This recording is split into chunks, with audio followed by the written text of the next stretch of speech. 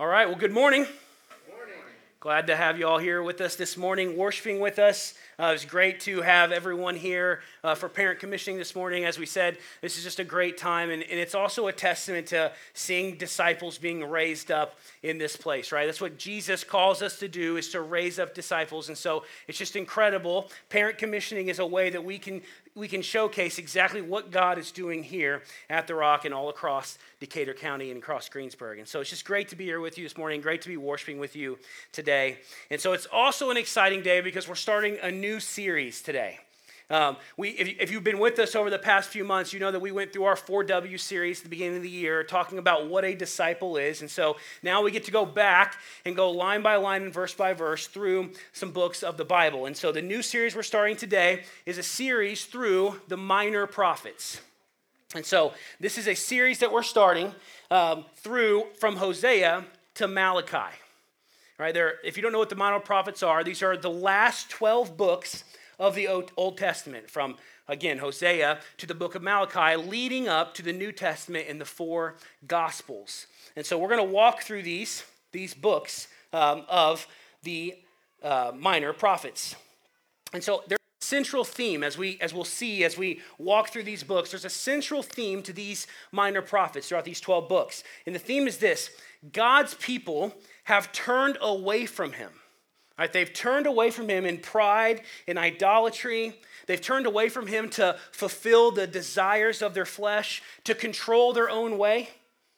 So we're going to see that as we read through that. And as we read through that, we have to think like, that looks a little bit like the world today, right?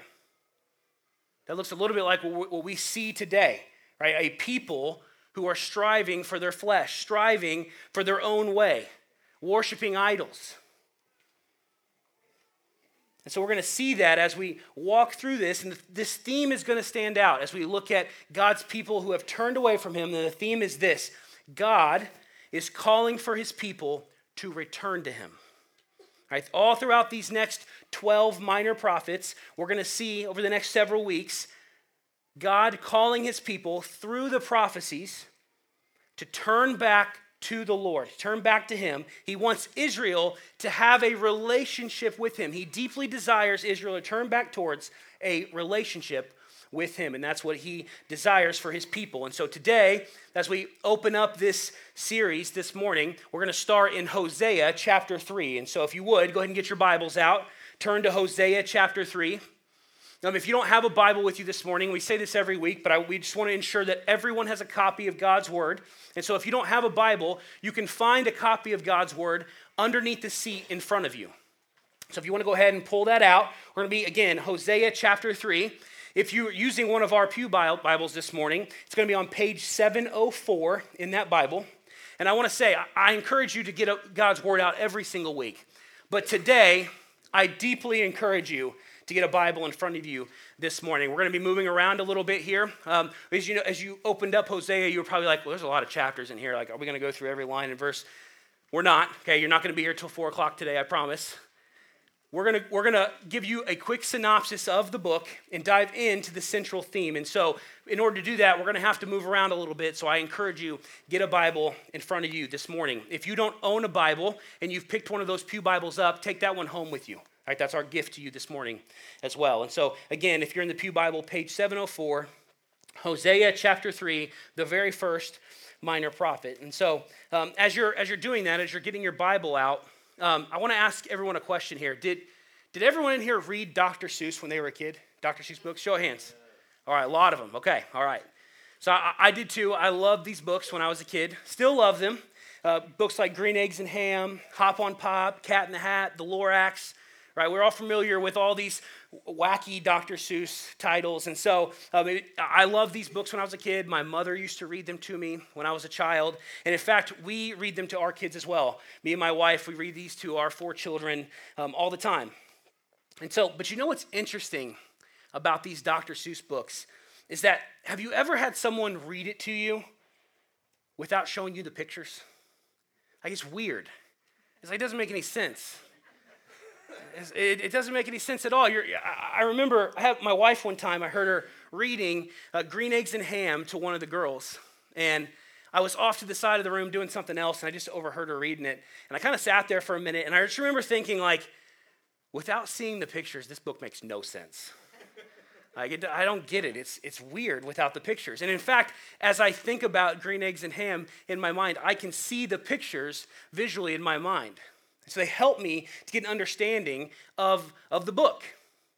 But without them, especially in a Dr. Seuss book, it's hard to pick up exactly what the author wants us to understand about green eggs and ham.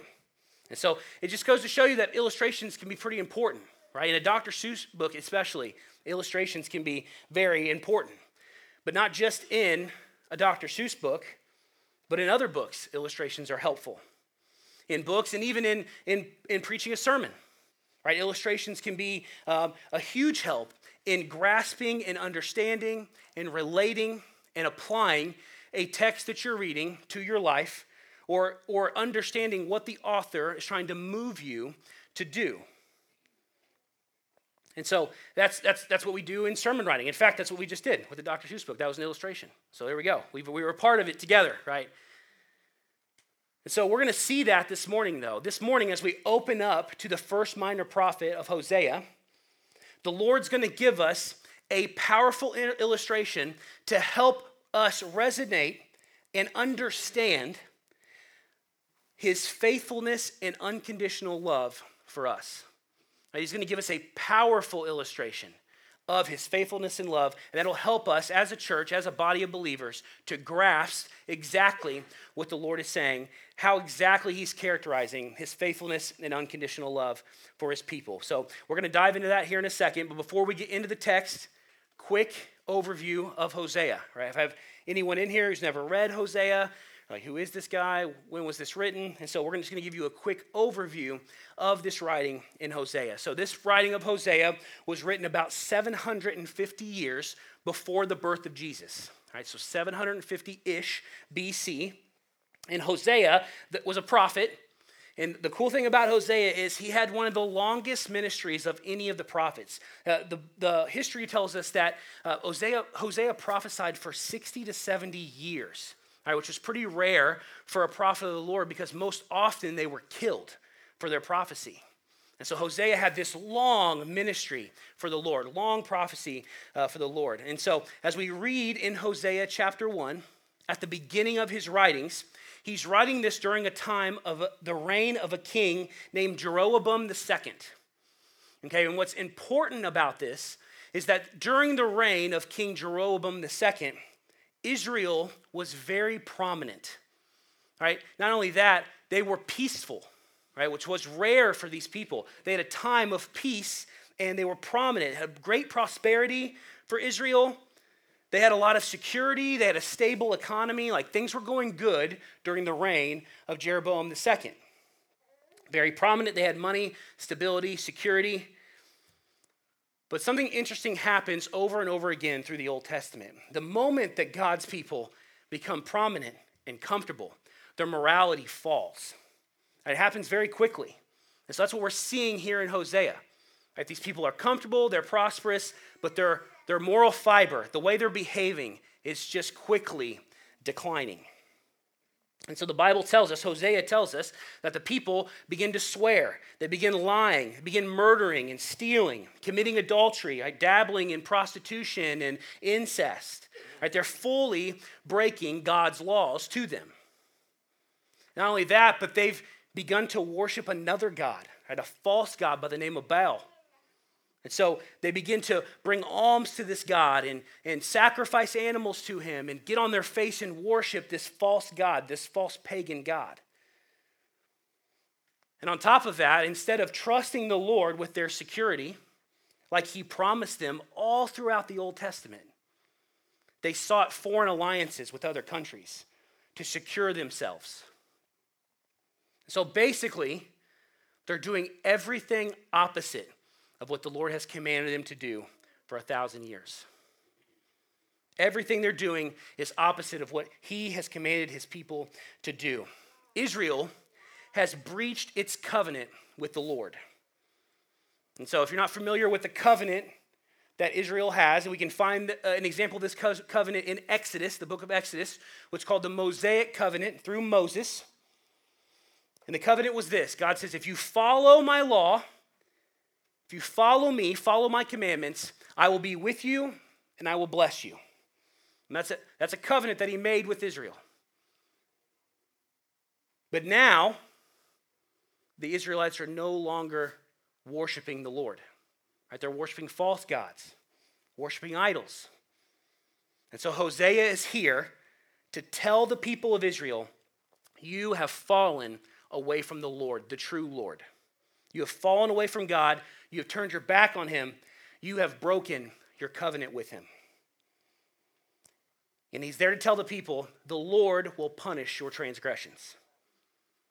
And that's exactly what he does. Right? As we read through Hosea, we find that the Lord does punish Israel for their transgressions. Like a disappointed father in a child who is disobeyed, he is punishing Israel. And so we find that their alliances that they had, these foreign alliances, they begin to crumble. And in fact, some of these alliances, they turn against them. The kingdom falls. The people are taken into slavery, and Israel, once again, is in the desert. Right? It's in exiled again from the Lord. They went from prosperous and comfortable to their face in the dirt.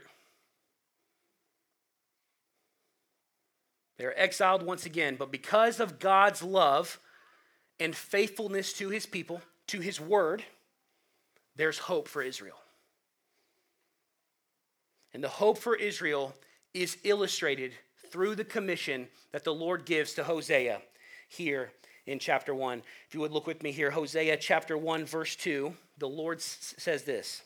When the Lord first spoke through Hosea, the Lord said to Hosea, go, take to yourself a wife of whoredom and have children of whoredom.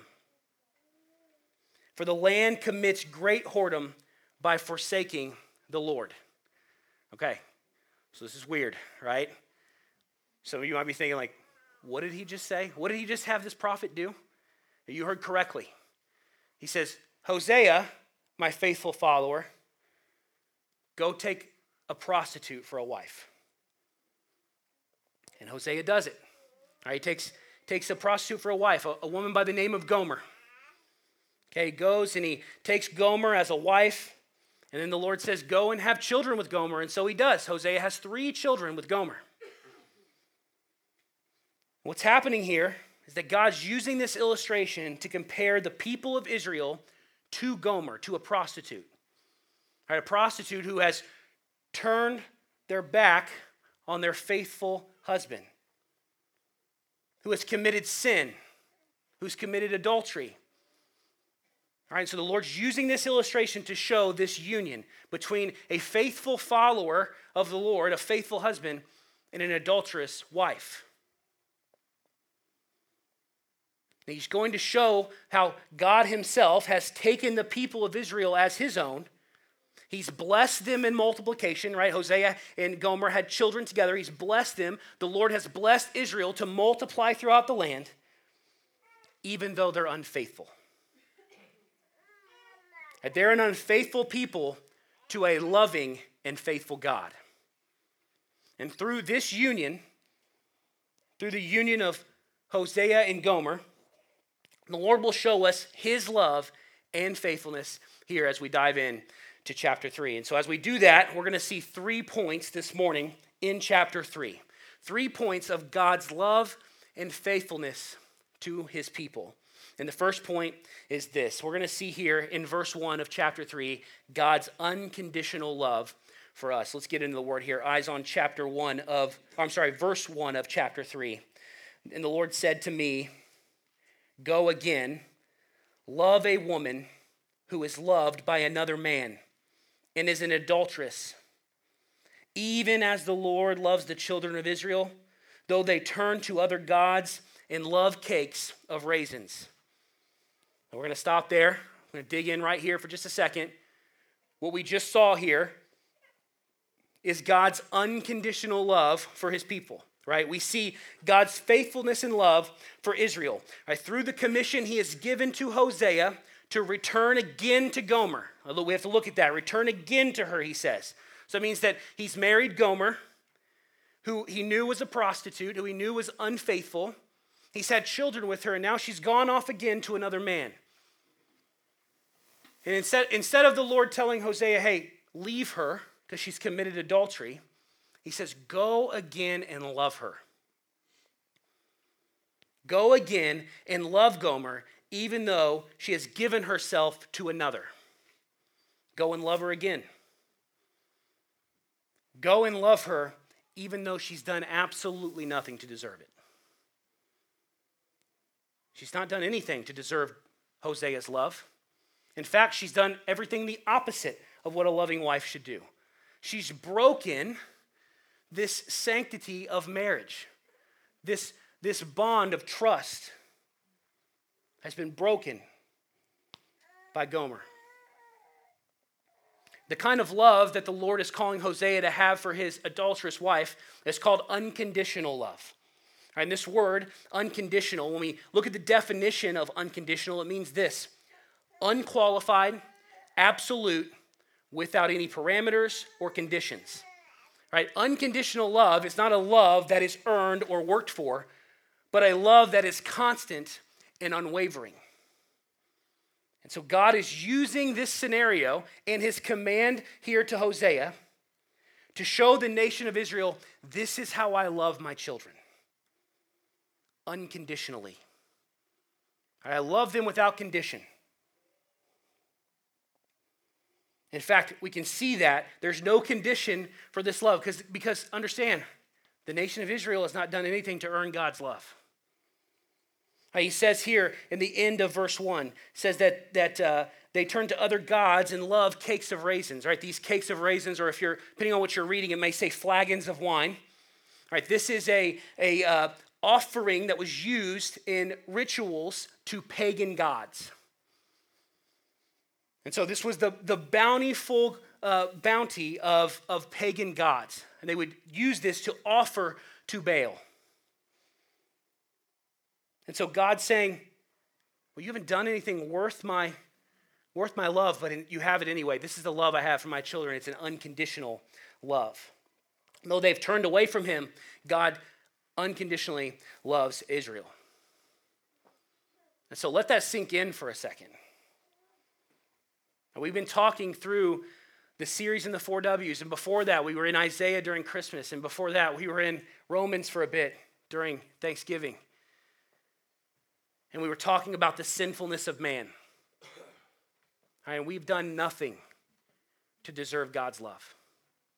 And the Bible tells us here today that though we are sinners, we are still loved by the Lord. And he's going to show us continually how much he loves us through his actions. Keep reading with me here in verses 2 through 4 says this. Hosea says, so I bought her for 15 shekels of silver and a homer and a lethech of barley. And I said to her, you must dwell as mine for many days. You shall not play the whore or belong to another man, so I will also be to you. For the children of Israel shall dwell many days without king or prince, without sacrifice or pillar, without ephod or household gods. The Lord shows us here in verses 2 through 4 his willingness to sacrifice to rescue us. Right? It's apparent here, as we read in that first verse, it's apparent that Gomer has gotten herself into some sort of trouble, some sort of slave agreement, prostitution slave agreement, and she can't get out of it. Right? He says that he had to buy her for 15 shekels and barley. And we know that this is some sort of slave agreement because the debt that she owes, that she can't pay on her own, it equals up, this silver and this barley equals up to about 30 shekels, which was equal to the amount due by the law as compensation for the loss of a slave. And so if you want to buy somebody's freedom, it was 30 shekels. And so Gomer has gotten herself in a bad situation that she can't get out of. And Hosea, called by the Lord, pays her debts. Pays her debts to her lovers or her slave owners, whatever she's gotten into, he goes and pays her debts. Did she do anything to deserve that? It's okay. Did she do anything to deserve that? No, she did not. In fact, again, she's been adulterous. She's been sinful. And yet the Lord calls Hosea to go and pay her debt. Gomer's undeserving. She's done nothing to earn it. But the unconditional love and willing sacrifice through the Lord, the debt is paid by Hosea. All right, this shows us God's willingness to deliver us from a grave situation. All right, even though we don't deserve it, even though we've done nothing to earn it, through his grace and mercy, the Lord will rescue us. I hope this is starting to sound familiar to you, Christ followers in the room. I don't want to, no spoiler alert, but I hope that this is starting to resonate with you a little bit, what we're seeing here. Keep reading with me, and we'll see how this ends out in verse 5. Verse 5 says, "Afterward, the children of Israel shall return and seek the Lord their God and David their king, and they shall come in fear to the Lord and to his goodness in the latter days." What we're seeing here is that God's going to call his people back and give them absolute restoration. Right? He says here, afterward, after you've sinned, after I have paid for your debts, after I've loved you and paid for your debts, the children of Israel shall return and seek the Lord their God.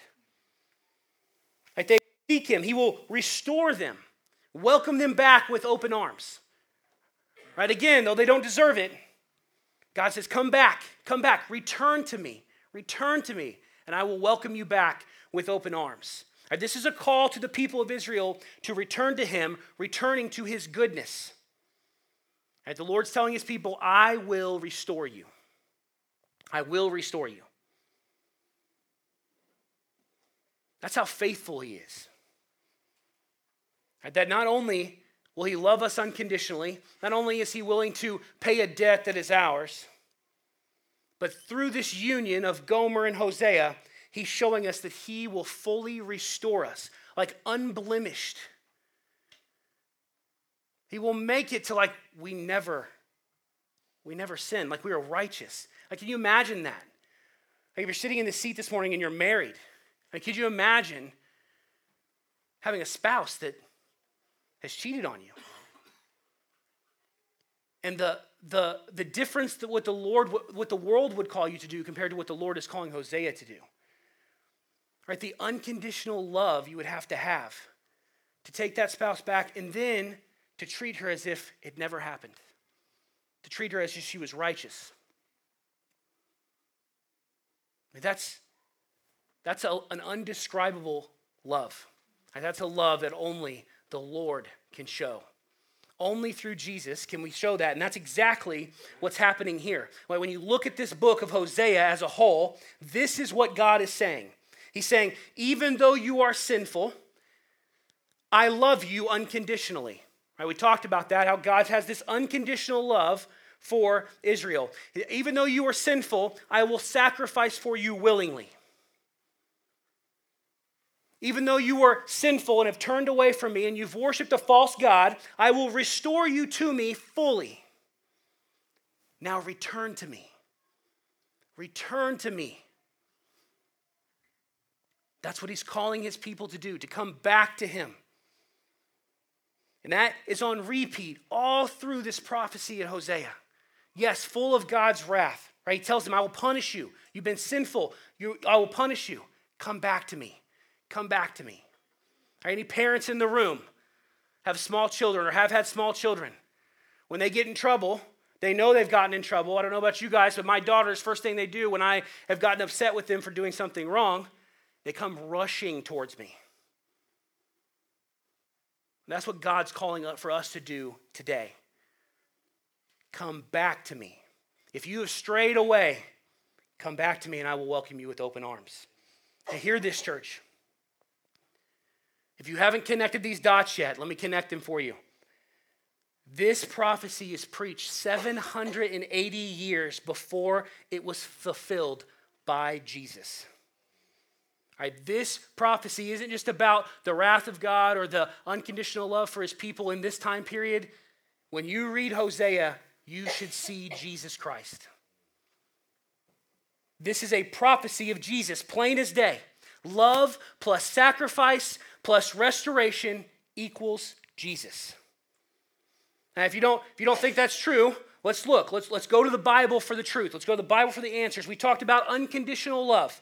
Right? In John 3:16 says this, "For God so loved the world that he gave his only son, that whoever believes in him should not perish but have eternal life." God has unconditional love. Did we do anything to deserve Jesus coming down from his throne in heaven humbly and willingly going to the cross for us?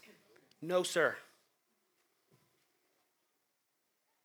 He has unconditional love for us, and Jesus showed us that love through his sacrifice. The next thing, willing sacrifice. We talked about that. 1 Peter 2:24. He himself bore our sins in his body on that tree, that we might die to sin and live to righteousness. By his wounds you have been healed. Now, Jesus went willingly to the cross to die for our sins. Did we deserve for Jesus to go willingly to the cross to die for our sins? No, sir. In Romans 5:9-10, absolute restoration. Paul says this, "Since therefore we have now been justified by his blood, much more shall we be saved by him from the wrath of God. For if while we were enemies, we were reconciled to God by the death of his Son, much more now we have been reconciled, shall we be saved by his life." Jesus brought absolute restoration between sinful man and a righteous God. All right, we talked about this a few weeks ago, about how Jesus is the propitiation for our sin, that he paid the price, the penalty for our sin. All right, if you weren't here with us, quick recap of that. As sinners, we are enemies of God. Right? God is good, God is just, he is holy. Sin cannot stand before God. All right, we hear about that in Isaiah, right? Light cannot stand before the darkness. Darkness cannot stand before the light. Right? Darkness can't stand before the Lord. And as sinners, we are darkness. And so Jesus came willingly down to be the propitiation, the punishment that we deserve, which was death. Jesus took that on the cross so that we could live eternally through him. He is our absolute restoration. He is our absolute salvation. Jesus Christ is who's being prophesied in this book. In fact, if you're still not on board with it, look at me at this. The name of this book, the name of this prophet is Hosea. All right, in Hebrew, that's the word Hoshe'a, which means salvation. And if you're still not on board, if you're still not sure that this is Jesus that Hosea is prophesying about, look with me at Hosea chapter 6, verses 1-2 says this, "Come, let us return to the Lord, for he has torn us, that he may heal us. He has struck us down, and he will bind us up. After 2 days, he will revive us, and on the third day, we will raise up, and that we may live before him." That is prophecy of Resurrection Sunday that we celebrate every year during Easter. In the book of Hosea, the Lord is telling the people, I love you unconditionally, and I'm going to show it by the shed blood of Jesus Christ.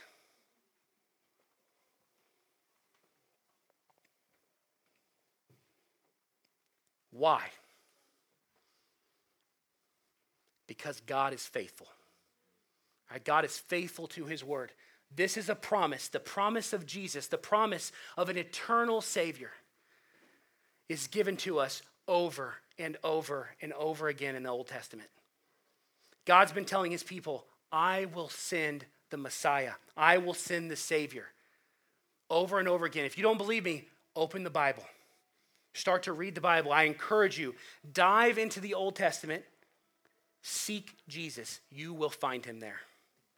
This is just one example of God's promise to send Jesus. And so as we think about this, as this resonates with us, and as we round out our time this morning together, You might be asking, okay, I get it. I see Jesus, but like, how does this affect me now? What do I do with this today? Well, if you're a believer in this room and you're a sinner, which we all are, if you're struggling in a sin pattern, if you're falling short in a sin struggle now, God is telling you here, repent and return to me. All right, no matter what that looks like. You're a follower of Jesus, and maybe you've strayed. You've strayed from him. It doesn't matter if it's been a week or a year or 5 years. Like, I'm a Christian. I believe in Jesus. I put my faith in him, but I'm not really living like he's called me to live. Repent of your sin. Turn back to Jesus. Turn back to a walk with him. He desires to have an intimate relationship with you. Turn back to him. Confess your sin. Bible tells us, 1 John 1:9, if we confess our sin, he is faithful and righteous to forgive us our sin and cleanse us of all unrighteousness. Confess your sin. Turn back to the Lord. If you're a believer in this room and you know someone else, another brother, another sister in Christ who's having a sin struggle, open up Hosea. Show them the unconditional love that the Lord has for them through the gospel of Jesus. Lead them back into a walk abiding in him. If you're a non-believer in this room, if you haven't accepted Jesus as your Savior, you're like, how does this affect me? Hear this. Salvation is a free gift. All right, just like Gomer, we've done nothing to deserve this. All right, there's no amount of work we could have done to earn this gift of eternal life. It is a free gift from the Lord. It's not earned through works, but only through faith and faith alone in the blood of Jesus Christ. In the shed blood of Jesus, through his death, burial, and resurrection, just as we just read in Hosea chapter 6, we have been redeemed and healed from our afflictions. Redeemed and healed from sin. We have been shown as righteous in front of God through Jesus.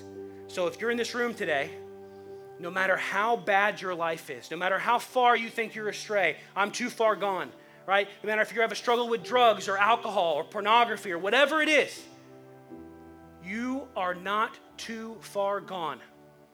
The Lord is telling you here in his word, return to me, come to me. I will give you rest. I will give you eternal life. In Hosea, we see that God's people have completely turned away from him. Remember, they're worshiping another God. I don't think it can get much worse than that. They've said, Lord, you are not almighty. You are not powerful. You are not holy. We're going to worship Baal. I mean, they've turned their back towards the Lord. And he still says, I love you. I unconditionally love you. Come back to me.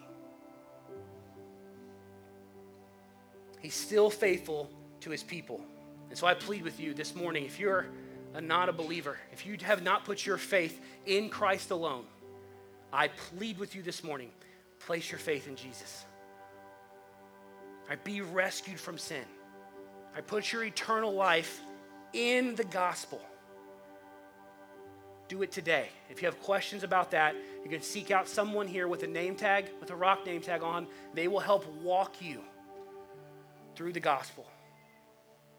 If you're interested at all in that, I pray that you come forward. I plead with you that you come forward and speak to one of our team members. We will help shepherd you and disciple you towards Jesus. And so I pray, I want to take some time as a church here as we round out our time and just pray for that hearts are impacted today by the gospel. Right now, in this place, in this city, in this county, in this state, across the world, today, people hear Jesus knocking on the door and they go and answer it. They unharden their hearts and see the unconditional love of Jesus Christ through his word. Let's pray. Jesus, we love you. We thank you for your gospel. Without it, we're dead, every single one of us, Lord. Father, we, like Gomer, constantly turn away from you, constantly turn to idols. We're pulled in different directions by the world, by idols, by our flesh, by our own pride. Lord, I just pray that as a believer in here, as a follower of Jesus, that you would put this text on our heart this week. If we're struggling with that we would see your unconditional love, that it would motivate us to turn away from our sin and back into step with you, abiding in you, abiding in your word, the way you've called us. Jesus, I pray if there's anyone in this room, and this may be the first time they've heard the gospel, and they haven't put their faith in it yet, Father, I pray that they open their heart to you, that they seek you in your word, that they would go home and open up the truth of your word, the revelation of everything. They would open it up and see you for who you are. Not what the world tells them, Lord. Not the Jesus that the world tells them to believe in. The Jesus from the Bible, the true Christ. Lord, I just pray that for the hearts of the people here. Lord, that they hear the ministry of reconciliation coming from the mouths of the disciples and Christ followers in this room today. Father, change hearts in this place. Grow your kingdom today. We worship you, Lord. We glorify you for your gospel. We glorify you for everything you do. And we love you. In Jesus' name we pray. Amen.